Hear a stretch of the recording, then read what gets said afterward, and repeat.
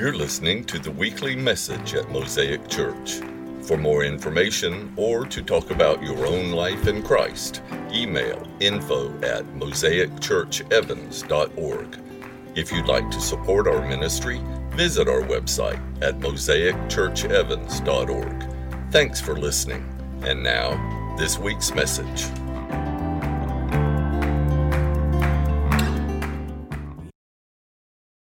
You're going to need your Bible, something to write on, and something to write with. Today we're going to be in Mark chapter 2 toward the end. This summer we're walking through the book of Mark, which is all about King Jesus and his kingdom. And I've given you 3 ways that you can engage the word beyond the Sunday mornings. And the first one is to read the whole book of Mark out loud in one sitting. I'm wondering if anybody has taken the Mark challenge yet. Anybody in this room done it? Yes, we've got 2 people back there. So, and your mom did it. Awesome. That's the best. So it's not too late. The rest of you, we've got all summer, but find yourself an afternoon to do this. You'll be amazed. You'll hear things when you read it aloud that you just don't hear when you skim it or take it piece by piece. I also recommend that you look at the Bible Project's video on Mark. In fact, if you Google the Bible Project and dive into their website a little bit, you'll find all kinds of resources about Mark. I'm particularly interested that you find their overview of the whole book. That'll help. And then if you like podcasts, there's a marvelous telling. It's a fictional telling of Mark's story. It's called The Naked Man by Sean Gladding. You'll want to remember Sean Gladding because there's several podcasts called The Naked Man, and I don't think you want them. You want the one by Sean Gladding? Each one of his, it's about 45 different podcasts, and each one is 10 minutes or less, so very easy. And as I said, they're very, very easy to listen to because they're fictional flavor for the setting and culture of Mark. It's just good, easy listening, and you can find it wherever you listen to podcasts. So here's the question for today. If you're one who takes notes, write this in the margin of your Bible somewhere in the vicinity of Mark 2:21, or if you're taking it in your journal, write at the top of your page. This is the question. Do you trust God with your life? Do you trust God with your life? So I'm wondering if you've seen The Blind Side, 2009 movie called The Blind Side. Let me see a show of hands. So a good number of you have seen it. You'll remember that it's named for a term used in football to describe the side of the quarterback that is least protected. It's usually the quarterback's right side because most quarterbacks are right-handed. So if they're throwing from this side, then a tackle can come around from behind and get them from the back. They can circle around to the right side of the quarterback, come in from his blind side. That's what happened to Joe Theismann that ended his career. Lawrence Taylor crushed his leg when he came up on his blind side and sacked him. So that's what a blind side looks like for a football player, but the fact is we all have blind sides. We all have a blind side. It's that vulnerable side of us that can take us down if we leave it exposed and the enemy can get to it. And I can think of all kinds of ways that this might play out if I have a vulnerable side and no accountability or discipline guarding the gate. I can think of all kinds of ways that my blind side can play out and end up doing damage, especially spiritual damage. Does this make sense to you guys? Does this make sense? Yeah. This is why spiritual disciplines are so powerful. They are that external piece, like a left tackle. See, that's the thing. When a quarterback really leans on the left tackle, that's the one who holds the line on this side so they don't come around and grab him from behind. So a left tackle is the one that holds the line, protects our most vulnerable side, and that's what spiritual disciplines can do for us. What Mark wants to show us today is how one of those spiritual disciplines is really the spiritual discipline among all the spiritual disciplines that has the most potential for having your back. Every major figure in the Bible talked about this habit. Jesus himself was faithful to practice it. The Bible in both Testaments claims it as the key to healthy spiritual living, spiritually, mentally, emotionally. It has an incredible ability to guard our blind side, and it is also maybe the least understood of all the disciplines. So even to talk about it, we need to pray first. So let me pray with you first. Lord, you have heard me wrestle with this one already. And so what I need to pray for right now, and I'll keep praying in my spirit for this, is that you speak beyond the words. What I so want is for our people, your people, to move beyond the teaching to presence, to really understand, to really hear you, Lord, calling them into presence. That's my prayer, Lord. I want to see every person in this room somehow get beyond the line of scrimmage to the long game. So I pray, God, that you would give us eyes to see you, and ears to hear you, and a heart to receive everything you have for us. All God's people said, amen. So let's start with where we were last week.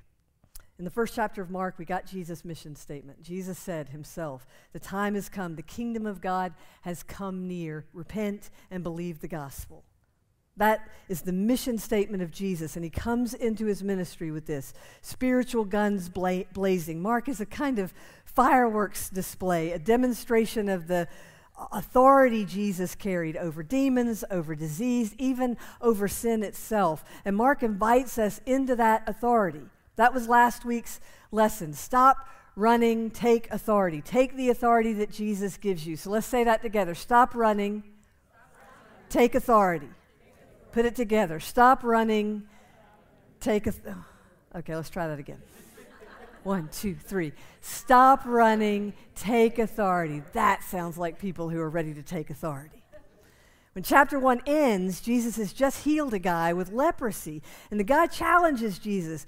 That's the way he gets healed. He says, if you're willing, you can make me clean. And Jesus says, I'm willing. Be clean. Help yourself. Right there. That's the way he does it. And the leprosy, poof, it's gone. To pronounce someone clean was a priestly duty. So with this healing, Jesus has just taken the temple out to the streets. Unprecedented. And then a paralyzed man is brought to him, and Jesus heals the guy. He heals him by saying, your sins are forgiven. But who can do that? That's scandalous. Who gets to forgive people's sins? Who has authority to do that? Nobody except God. So now Jesus has taken the temple into the streets, and he has put the mercy seat right in somebody's living room. Unprecedented. Then he taps the tax collector to come and follow him. And like those first 4 disciples in Mark chapter 1, Levi, who is probably the same guy as Matthew, Levi walks away from everything and begins to follow. Who has that kind of magnetism? And then Jesus goes to Levi's house, and of course, Levi hasn't been following Jesus long enough to get rid of his first set of friends so he can get his other set of friends. So his first set of friends are the ones at the house sponging a meal off of him, a bunch of tax collectors, and then Mark just sort of puts the others in a very general heading of sinners.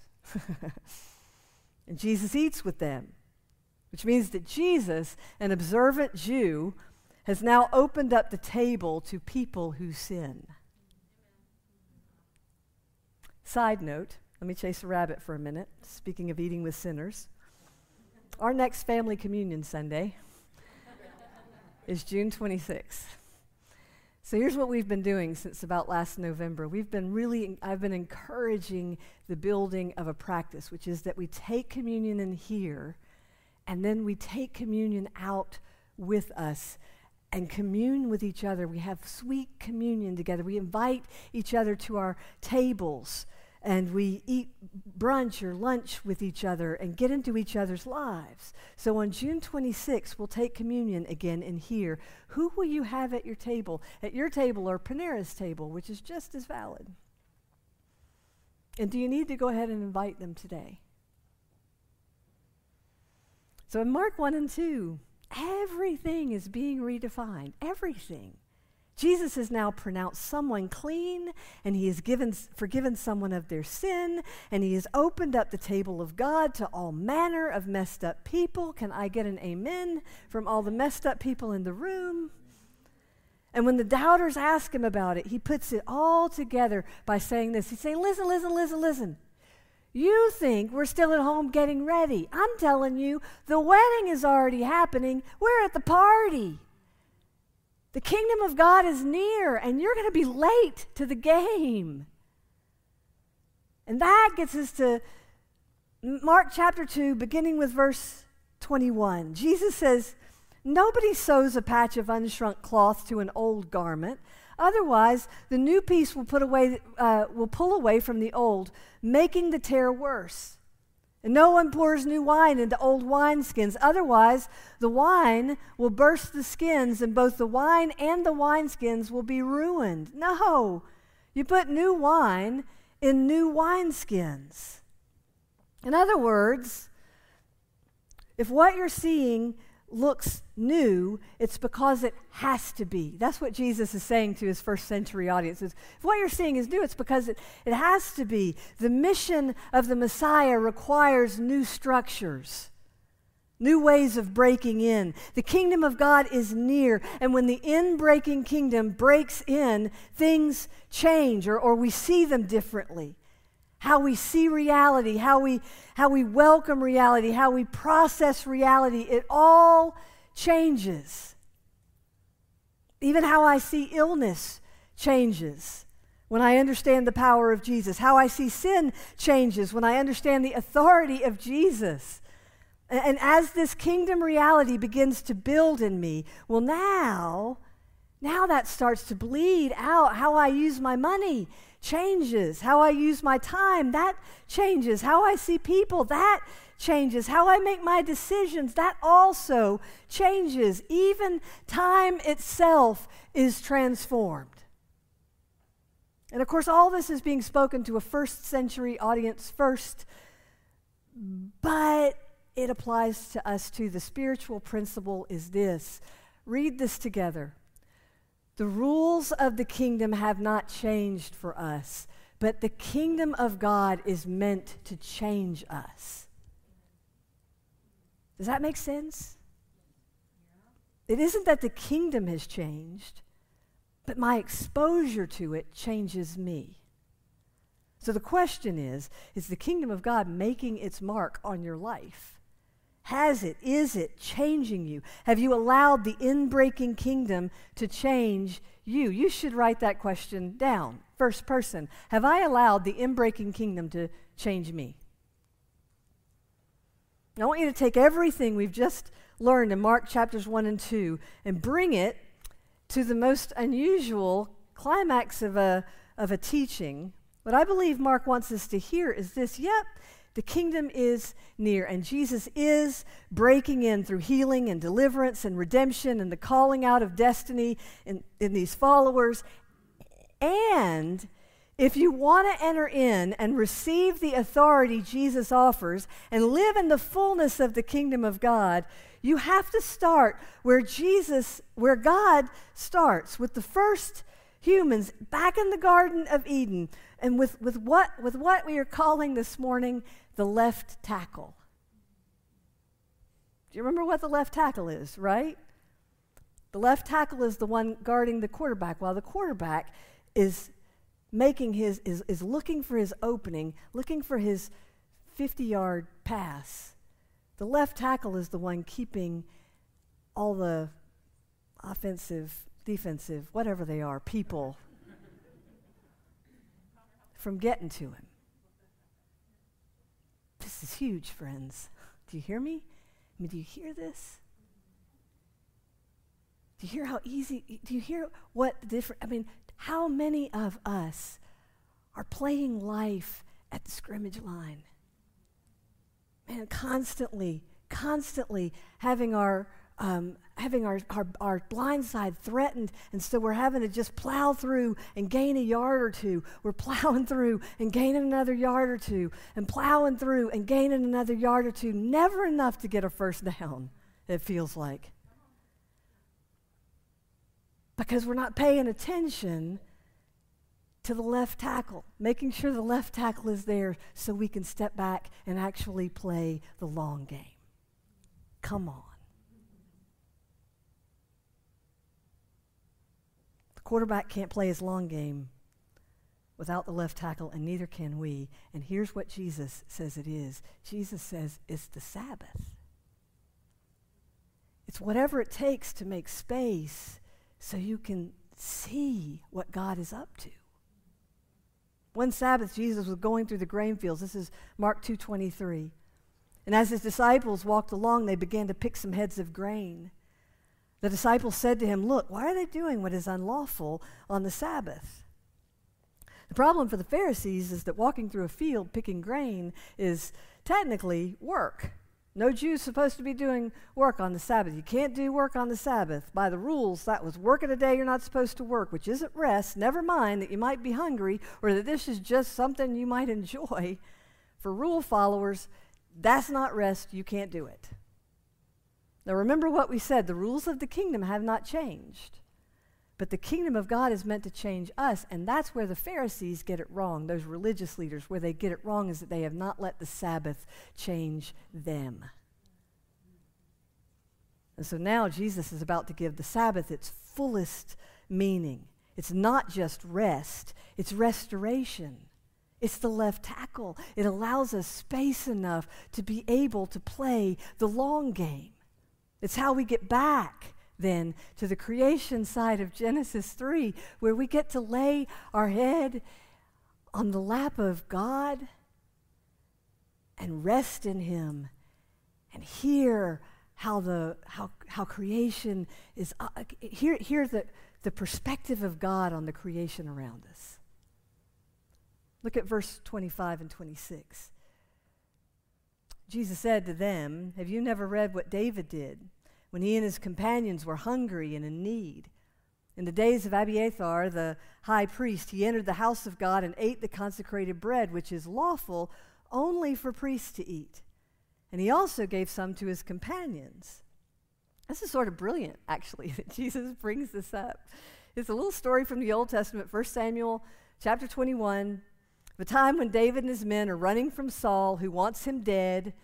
Saul will be the next king, David will be the next king. And even if that hasn't been said out loud yet, Saul can feel it, and he can feel the anointing on David's life, and it makes him angry. He's threatened by David's anointing. So David is keeping his distance out in the wilderness while Saul calms down. And one day they're hungry, and they know where some bread is. There's always bread on the altar of the Lord. And so they walk right into the temple, and they eat off the altar, and God doesn't seem to mind. Unprecedented. So now Jesus brings this story forward, and if you're a Jewish person, you have just been slammed and you know it. Sabbath is the temple. David is the new king. The Pharisees wait a minute, say it again. Sabbath is a kind of temple. Jesus is the new David, who is the king. Jesus is the new David. The Pharisees are Saul, and God is still feeding hungry souls. God is still feeding hungry souls on sacred ground. Sabbath feeds souls. It's our chance to practice the inbreaking kingdom, to rest in the God who provides as we come to his temple to be fed and then carry his temple out into the world. To me, this is coming like a profound thought. I've preached on Sabbath probably half a dozen times over the years, and I always start with a huge apology, about how I don't do it right, blah, blah, blah. Because I thought you were just supposed to sit on your hands. This time around, I'm really understanding Sabbath differently and more deeply. The Sabbath is meant to be a representation of the inbreaking kingdom in the world, which means that every single week, we get to practice a little inbreaking kingdom. How awesome is that? We can feed souls when we do that. And I think it means so much more than my words can say. I get that it all sounds kind of abstract and mysterious. What does it even mean? How do I use this? But somehow I want you and me both not to run past it so quickly. What I want you to hear is this: Sabbath is the left tackle that guards our view of the kingdom. So we have a chance to do more than just tick off stuff on a to-do list. It gets our spiritual eyes up over the horizon. It also allows us to sink down more deeply into the Word of God, into the worship of God, into the presence of God. That's all Sabbath is. It's just find yourself in the presence of God and be there long enough that He begins to change you. Talk about a new wineskin. But by the time of Jesus, this wasn't how anybody was seeing Sabbath. Sabbath was a rule to follow. It was just an emptying of your schedule and a day to endure. But now, here's Jesus saying Sabbath isn't about following a rule at all. It's about following the Holy Spirit into the kingdom of God. It's about resting in God's realities and letting them change us so that eventually that Sabbath mood and that Sabbath trust and that Sabbath resting in God's realities will start to bleed over into the rest of our lives until one day, if we've done it right, it all looks like Sabbath. Our whole lives begin to look like the in-breaking kingdom. Time has come, Jesus said. The kingdom of God has come near. Peggy Noonan had a column last week. She was talking about some unlikely political things that had happened. And in that column, she wrote this. She wrote, "Our country is a tea kettle on high flame." Would you agree? Yeah. Our country is a tea kettle on high flame at full boil. Wherever possible, let the steam out. Be part of a steady steam release before the kettle blows. Like I said, she was talking about political things, but she could just as well have been reminding us not to neglect the Sabbath. Because that's how we step back and let the steam release. And it's also how we give space for the wisdom of God and the rest of God and the pleasure of God and the goodness of God to leak first into our lives and then act like a steam release into the world. And Sabbath is your left tackle. Sabbath is the practice that guards your most vulnerable side. It keeps you from getting blindsided, run over. Sabbath gives you space to play your long game, to practice what it's like to live like the kingdom is near, like Jesus has come. So we can stop running, so we can take authority, so we can feed souls. Sabbath is how the kingdom comes, because Sabbath belongs to the King. Jesus says so. Look at verse 27. He says to them, he says, the Sabbath was made for man, not man for the Sabbath. So the Son of Man is Lord, even of the Sabbath.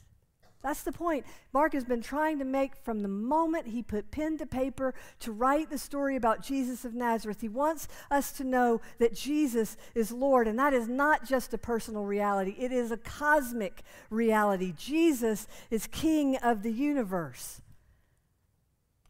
There's another story told in the same section of the Old Testament, 1 Samuel chapter 12. We get this description of a day in the life of the Israelite people. They're building idols, they're practicing their fallenness, chronically looking for a physical solution to a spiritual problem. Eventually they decide the real issue is with leadership. The leadership is the problem. Up to this point, they've had a prophet priest, or what in the Old Testament that was called a judge. And God comes to them in the midst of their idol making, and they say, you know what, we don't really want you as our God anymore. We want a king. We want a king like all the other people have a king. Why do they want a king? Because rebellious souls struggle to draw strength from a real God. You should write that down. Rebellious souls struggle to find strength from a real God. Rebellious souls are always looking for a physical solution to a spiritual problem. If only we get the right king, our lives will be better. It's why Democrats are always looking for a Democratic president. It's why Republicans are always looking for Congress to change hands. If only we can get. If only we can get. That's why codependents say things like, if I can just do what it takes to make him happy, everything will be better. That's why workaholics say, if I can just get this project, this job, this deal, this financial fix, everything will be better. Everything will be better. If I can just. That if I can just, that lives in your spirit is a powerful statement about how you're wired. We are wired to want some alternate set of circumstances that will make it all right for us, that will fix it, that will give us all the good feels. But of course it doesn't. Our loved ones can change or not change. That doesn't fix us. Workaholics have completed projects and reached goals only to find that the itch for more is relentless. I can tell you personally, you will never come to the end of your workday. Addicts stop using, but they're still not happy. The world is full of dry drunks, unfulfilled addicts, people looking in all the wrong places for something to erase the pain. The real frustration is over our love-hate relationship with kingship. We cannot see what we cannot see, so we keep trying to anoint other kings, or we long for the old ones, believing everybody would be better if it would just get back to that one king who made us happy, which becomes its own kind of idol. That's the idol of regret. Is there a king with power to lead us? Mark says yes. After a centuries-long experiment with kings of our own making, the word is that God has taken back the throne. Praise God. Has proven himself to be the one king with power enough to rule us to fulfillment with truth and grace, justice and mercy. So we press our own flesh into the death of Jesus so we can receive life through the Messiah, and then we follow him as our Lord. The Son of Man is Lord of the Sabbath because the Son of Man is Lord, period. And in the most creative and life-giving way, Sabbath makes this same exact point. Sabbath invites us to silence our will before God. Sabbath says, you cannot fix your way out of this. Presence. Presence is the only way out. Presence is the only way to get your eye back on your long game.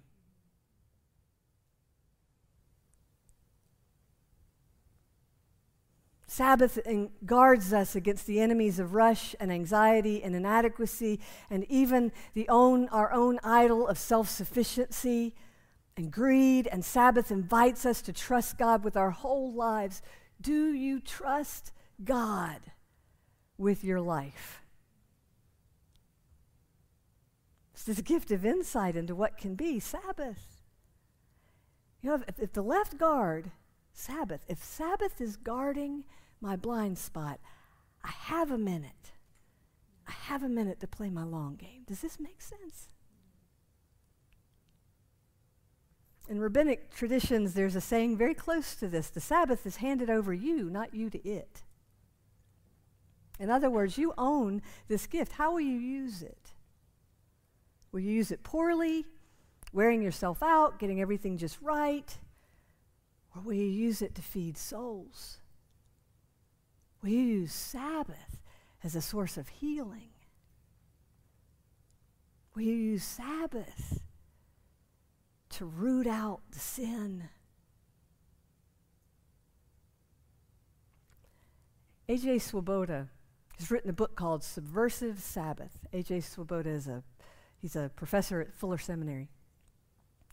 And he talks in his early chapter about Sabbath. He talks about his grandparents winning the lottery. His grandparents won the lottery.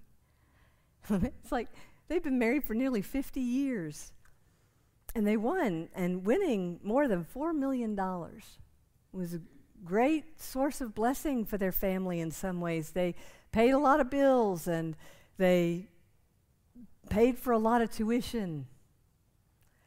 But the lottery also ruined whole family relationships. His grandparents ended up divorcing. I mean, after 50 years, his grandparents ended up divorcing because they won the lottery. Family members stopped talking to each other. Sounds like it was a long, dry spell for the whole family for many years. And Swoboda says he tells the story to share a lesson that he learned from it. And this is the lesson. You should write this down. More important than the gift is how we use it. More important than the gift is how we use it. When we don't understand the gift, we'll fight over it and we'll demand from it what it isn't even designed to give. Mark will go on in chapter 3, just the next little section after what we've just read. I mean, it's really part of the section that precedes it. He'll tell the story of a time when Jesus actually healed a man on the Sabbath in the temple. And that was the day, that Sabbath healing, that was the day that first put the thought of murder in the minds of the religious leaders. I mean, who could have guessed that Sabbath, I mean, God's day, could be that subversive, that could hold that much power? Sabbath is what made them start thinking about killing him. Swoboda says the worst thing that has ever happened to Sabbath is religion. Religion is hostile to gifts. He says religion hates free stuff. But here it is. There it is, it's free. The gift of a left tackle. And the chance to practice your long game. Free. The gift of a left tackle and the chance to practice your long game. And I'd ask you to just do some inventory. How do I use my time? How do I care for people? I mean, do I work myself so hard? Do I run myself so far down that all I can do is binge watch Netflix on my Saturday or Sunday? I mean, guilty, but I'm just saying, y'all who get the preach today. How do you use your time? How do you care for people? Is there space in your Sabbath for caring for people? How do you honor the place of Jesus in your life? Do you trust God with your life? That's the question. And presence is what he's after. And like I said, all of this sounds really abstract when I'm talking about it. I don't know if it's come across for you or not. I can just tell you that for me, as I am thinking about Sabbath again, as I am thinking about the season of life I'm in right now, I'm realizing, like I've maybe never realized it before, that if I play my whole game right there on the line of scrimmage, if I'm just plowing through project after project after project, trying to get past this thing and then this thing and then this thing, if that's how I spend my whole life, I will never have the chance to play the long game. Never. And nobody else is responsible for my long game except me.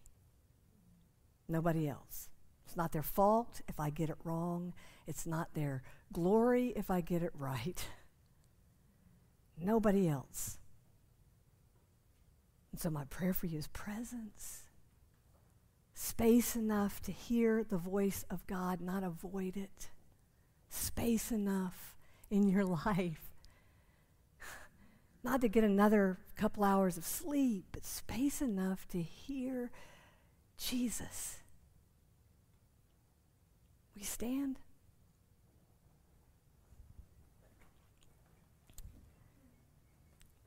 And that's what anybody wants for their friends. It's what anybody would want.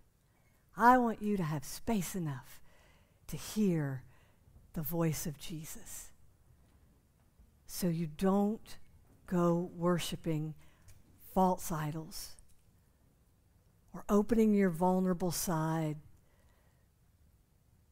so that they either come and crush you or you end up just playing the scrimmage. Just plowing in. That's not what the long game is. That's not what the Christian life, the life of following Jesus, is meant to do. It's not how it's meant to be lived. So pray with me. Let's bow your head, close your eyes. And here's what I'm going to ask of you. There's some of you who feel this deeply. You feel this deeply. You're tired and you are kind of clueless about where this is all headed. You do not know what happens next. And it's because you have not given yourself space to be in the presence of Jesus. Well, here's your opportunity. You come and you kneel here.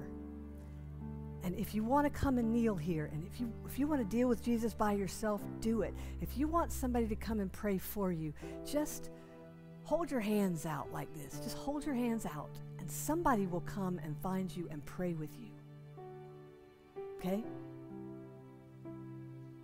And right now we're just going to create a little space, a little Sabbath moment for you to hear from Jesus. And that's my prayer, Lord, that somehow in this space today, somebody would hear from Jesus a new word. Not a word that changes all the rules, but a word that makes the kingdom of God so clear. There it is. There it is. That's my prayer. That's my prayer. Somebody in here today would be able to say, oh my goodness, there it is. I am at the party. I am at the table.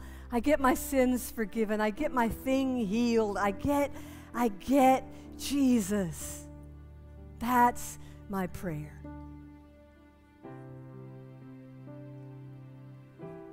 Lord, I'm praying that you would do a new thing here in this room this morning. Do a new thing. New wine, new wineskins, in-breaking kingdom, long game work. That's what I'm praying for this morning.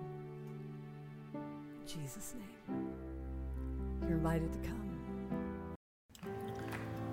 Thanks for taking the time to listen to our message. If you live in the area and are looking for a church home, we'd love to see you. Visit us or check out our website at mosaicchurchevans.org for more information. May God bless your day.